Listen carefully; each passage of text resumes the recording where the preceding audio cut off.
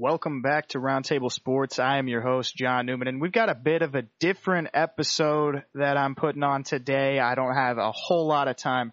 It's just an episode where I'm going to be paying homage to, some of the fighters that continued on fighting guys, in their generation, not chasing belts necessarily, and then guys that after doing that stepped in and fought the younger era fighters in the sport and were successful in doing so. And everybody, I think the first thing that comes to mind here, first name that comes to mind for me at least, is Michael Bisping. Of course, Mike had his ups and downs in his career and really at the end of it put on, one of the most incredible runs. He got inducted into the UFC Hall of Fame. And he always, was never hesitant to go in for the rematch like he did against Dan Henderson, stepping up, fighting Anderson Silva towards the end of his career as well. Incredible story, really. If you have not seen it, I think it's called My Destiny. Michael Bisping came out in 2016, I believe. So, I believe he fought once after that thing came out, and it was the Gastelum fight, I believe. Maybe he fought twice. I'm not exactly sure.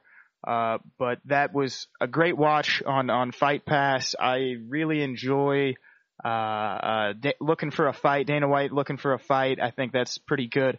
Getting, young guys' feet in the door. Show them the window and then show them the margin between the top and the mid-level fighters. Some of those guys were coming in there with Dana and Matt Serra's opinion of them being, they've got that killer, whatever it is that makes, the top level fighters. And then it goes to show that some of these old guys still have the number in terms of, training technique, all that goes into what's going to happen once that cage door closes. Then on the flip side, I want to talk about, what Amanda Nunes has been able to do. I feel like I did not take an in-depth look at everything that she's done in her long career as a martial artist, and I'm going to try to find a lot of her old fights if I can in the fight library on Fight Pass, so I can take a look and see, truly how much went into her becoming, the greatest of all time as far as women's martial artists go. And I don't think anybody's questioning that at this point. Two-division champion, and she's set to defend it against one of the toughest in the sport, and Chris Cyborg, who she already beat her, and looking for, a rematch against, a girl that the entire women's MMA is scared to fight. I mean, if you've listened to me before, I'm looking, I want to see Rose Namajunas fight for the belt, but an immediate rematch might not be there. It might not be the best option, I guess. I don't know, pay-per-view number-wise and all of that stuff, I haven't really been following so much because of, the amount of love I think that Kansas City showed whenever they came here, and how the eyeballs were watching the TVs as well, and we still haven't gotten, confirmation on any other events. And that could be because, the UFC started on the coasts. They started trying to get, they wanted coast to coast fandom, and they've made Middle America watch, and it's kind of pissing me off now that they're making us pay extra and extra just to see, what used to be free on a cable network. And, it's disappointing that you buy Fight Pass and sometimes it doesn't even load up the prelims that, you want to watch the main card for, but you'll just watch the prelims and read about it. So that pisses me off a little bit. I'm going to try to get this candy bar out of this protein shake. There, I got it. So that's that. Last weekend, I gave you my reaction. I didn't necessarily give you, my favorite, key moments of it because, it was a lot. There was a lot of people just, and taking it the way that, fans, I believe, here do intake the sport. Yes, of course, there's fanboys for every fighter. And I think that overall, we deserve another event, albeit, a fight night, whatever it is.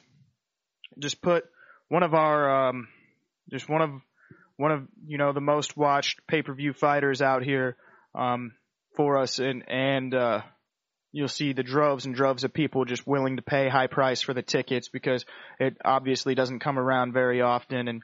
And last time I was fortunate enough to get some company tickets from somebody whose company had some sort of deal with the Sprint Center and whatnot. And I was just fortunate enough to get a good seat in there where we could see over the cage and we could, intake all the monitors, everything that you need to see to see the whole show, really. I'm going to personally make my homework this weekend. Well, I've got a lot of actual work to do, but in my free time, I'm going to be watching these older fights from some of these veteran fighters that are just now getting the recognition that they deserve. There's Peter Yan, Jan Blachowicz, guys like that. Then girls like Amanda Nunes and Jermaine Durandamy, who will be fighting this weekend against Aspen Ladd, which I'm not exactly sure if I'm going to be able to watch that Sunday on Fight Pass or if I'm still going to need ESPN Plus or whatnot. And I'm actually confused. I don't know if I have paid for a full year subscription of that or what happened. Maybe I just paid for a trial. I'm not exactly sure. Maybe it's on ESPN2 tomorrow, the reruns or something. I have no clue. It should be, included in the cable package. I at least get to see it, maybe not live, but at some point within the weekend. So, as a fan of the sport, I get to see what happened. I don't really have very, very much more to talk about. I'm droning on about, some of the, more personal topics of MMA. I think a lot of people, they want a podcast that's authentic and whatnot, but then I get too boring whenever I go by myself and I'm just looking at stats and then trying to make it, what a professional would say. So I'm not gonna, make every episode explicit where I'm just, talking, cursing and left and right, but that's kind of what my vernacular is. You just insert curse word here, curse word here, curse word here, and people don't understand that some people don't. A lot of people are just like, it's the middle of America. We got bigger things to deal with than foul language and whatnot. We got the machines taking over and a lot of people just feeling out of place or like we're forgotten, which I think is simply not true. For society as a whole. And, our pro teams, well, with the Chiefs, we're going to draw eyeballs here. And, there's definitely going to be, people are going to see that the away teams are willing to travel to come see, and they should be willing to travel to come see, an event like a UFC, inside of the Sprint Center. It's a beautiful venue. It's, now it's going on, I believe, 10 years of being there. And, I've seen some great events there from one of those New Year's shows that the WWE did for pay-per-views. That was incredible. Monster truck shows inside of there where they've got top-level drivers. Maybe not the biggest course on that arena floor. I still am yet to see concerts there. And then, of course, the UFC, which was my favorite event so far to see inside of that arena. Yeah, I think that's all that I got here. I'm going to try to get this thing uploaded before Saturday.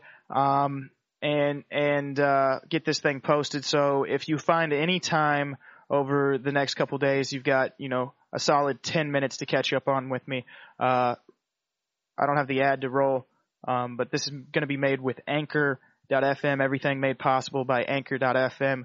Please, please, please, if you want to start a podcast, if you've got a group of people that talk about sports, just start talking on the mic and see if you can get any fans, any dialogue. It helps broaden your perspective on sports and what social media can do.